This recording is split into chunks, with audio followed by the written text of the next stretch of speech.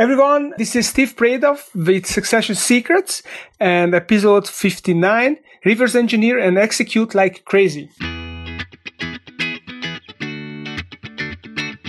Welcome to the Succession Secrets podcast, where you can grow, groom, and graduate from your business in just 7 minutes a day. And now, here is your host, Steve Preda. So welcome back, Succession Seekers. And today I would like to share with you a simple recipe on building a successful business. And if you think it's about creativity and ideas, I disagree with you. I think creativity and ideas are important. They have their place, but the risk of over-ideation and over-creativity is actually higher than the risk of lack of creativity. So let me explain why I believe that. And let me start with the story of my career as an investment banker. As many of you know, I ran my own investment banking firm for a period of 12 years in Central Eastern Europe, and namely in Hungary and later in Romania. And when I started the business in 2002 and in the early first couple of years in 2003, 2004, one of the bread and butter of our business was to raise SBA type finance. So it's like capital financing for private companies provided by the State Development Bank. It's like SBA financing in the US.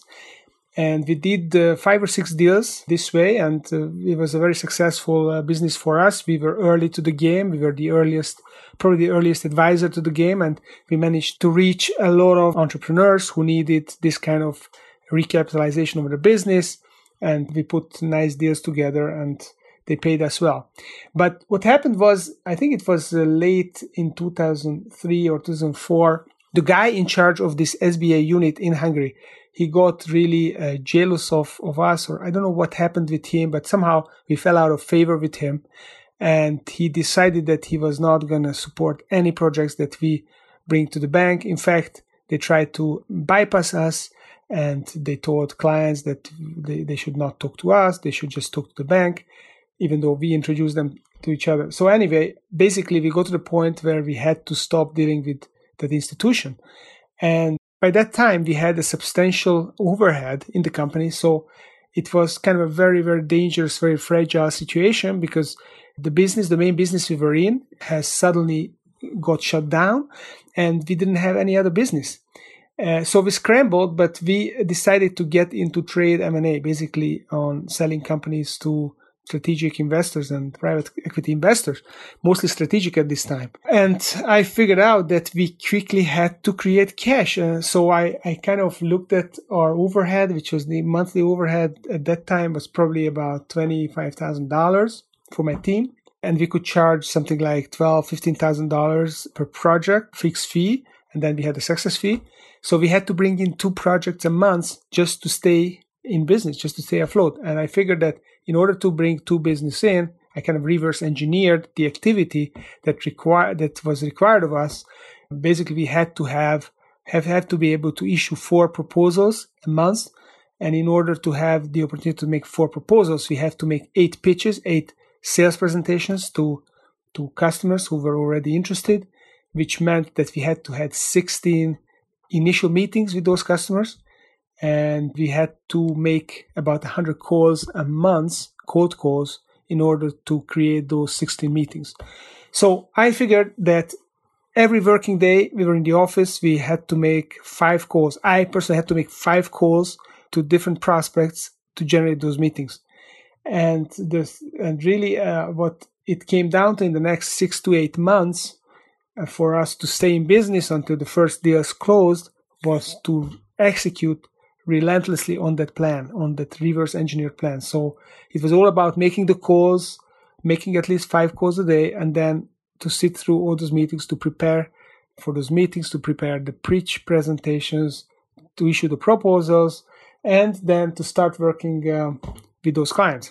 The other thing that we had to reverse engineer was the process of producing the documentation for those deals. So for those of us who are not familiar with M&A and investment banking, when you represent a company for sale, then you prepare an information memorandum or a book, which is a 40 to 70 page document about all aspects of this investment opportunity that you then present to investors. So that's the main deliverable. We also had to prepare a teaser, which was kind of a 1-2 page summary of the opportunity. We prepared a valuation of the business so that the entrepreneur, the seller, knew what they could negotiate and how they could improve the price. So that was a big financial model that we produced. And sometimes we put together a data room. So these were our deliverables. And we had to figure out, in order to stay in business, we had to basically execute 2 sets of documentation a month, which was typically 4 or 5 times the pace of our competitors who took 2 months to execute 1 set of documentation. So we had to figure out how we were going to compress the documentation cycle into essentially 2 weeks, or basically 4 weeks, but we had 2 teams to work on this. And how we did that? We reverse engineered the process. We analyzed the process steps, and we figured out how fast we had to do, how we could modularize the different pieces of this documentation pieces, the financial model and the info memo.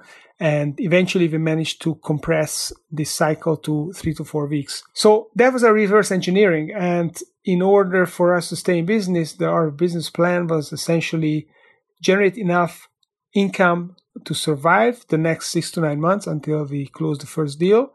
And then as we start closing deals, then we will have extra cash flow, which will help us through the challenges and which will help finance our involvement in multiple projects. Obviously, we couldn't keep it up. We couldn't execute 2 new projects a month because it was not possible to service those clients. But initially, we had to do that to build up our pipeline. So, long story, but the idea is, in order to have a successful business, you have to have a target. You have to have an objective. In our case, it was $25,000 of revenue a month. And then we reverse engineer that, how we can get that revenue and how we can execute on those projects. And then basically we put us back into the game. And after 9 months, we started closing deals and we were back in business, and we had a new business line, which was trade M&A as opposed to capital raising, SBA finance raising. And then the business grew from there. So my question to you is how you can reverse engineer your objective. What is your objective? What do you want to achieve? And what actions you need to take in order to achieve that objective? So if you need to make $25,000 a month, if it does take 2 contracts, what does it take to get 2 contracts? How many proposals you have to issue? In my case, it was 1 out of 2 proposals was approved. So I had to issue 4 proposals to get 2 approved. And every second pitch presentation ended with the client requesting a proposal. So we had to make 8 pitch presentations to get to 4 proposals. And we had to have 16 initial meetings to have 8 prospects who requested a second meeting. And we needed 100 calls to generate the 16 meetings. So how do you reverse engineer your process? It's going to be different. You may not have to make 100 calls, or you may have to make 200 calls, or you have to make some other kind of lead generation. Calls may not work anymore that well. And then we just had to execute. And I tell you that execution is so important. Entrepreneurs are really prone to being distracted because we are idea people. We are always looking for ideas. We are mesmerized by ideas. We always feed on ideas. And when we have a new idea, we want to play with it. We want to experiment with it.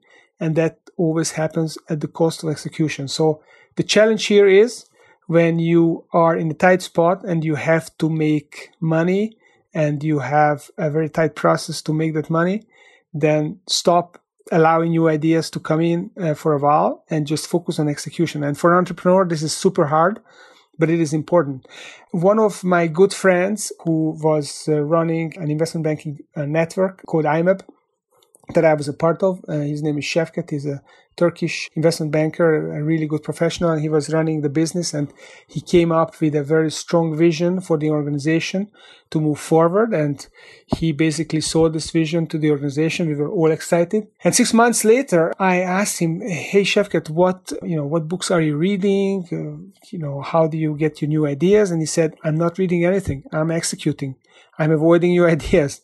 And that really made me think, yes, sometimes we need ideas because sometimes we need to change direction. and we need to refresh our competitive tool set, and we have to create new products and new opportunities. But sometimes we have to execute. And my recipe is set the target, reverse engineer the actions, and then execute like crazy. So that's my message for today. I hope you enjoyed it. If you did, please review us on iTunes and keep tuning in. There's a show every day. So I look forward to talking to you again tomorrow. And until then, remember, your succession is success. Thank you for listening to the Succession Secrets Podcast. Make sure you check out successionsecrets.com for archive podcasts and transcripts, and entrepcoaches.com. That's ENTREP coaches.com to download your free copy of the Your Terms newsletter.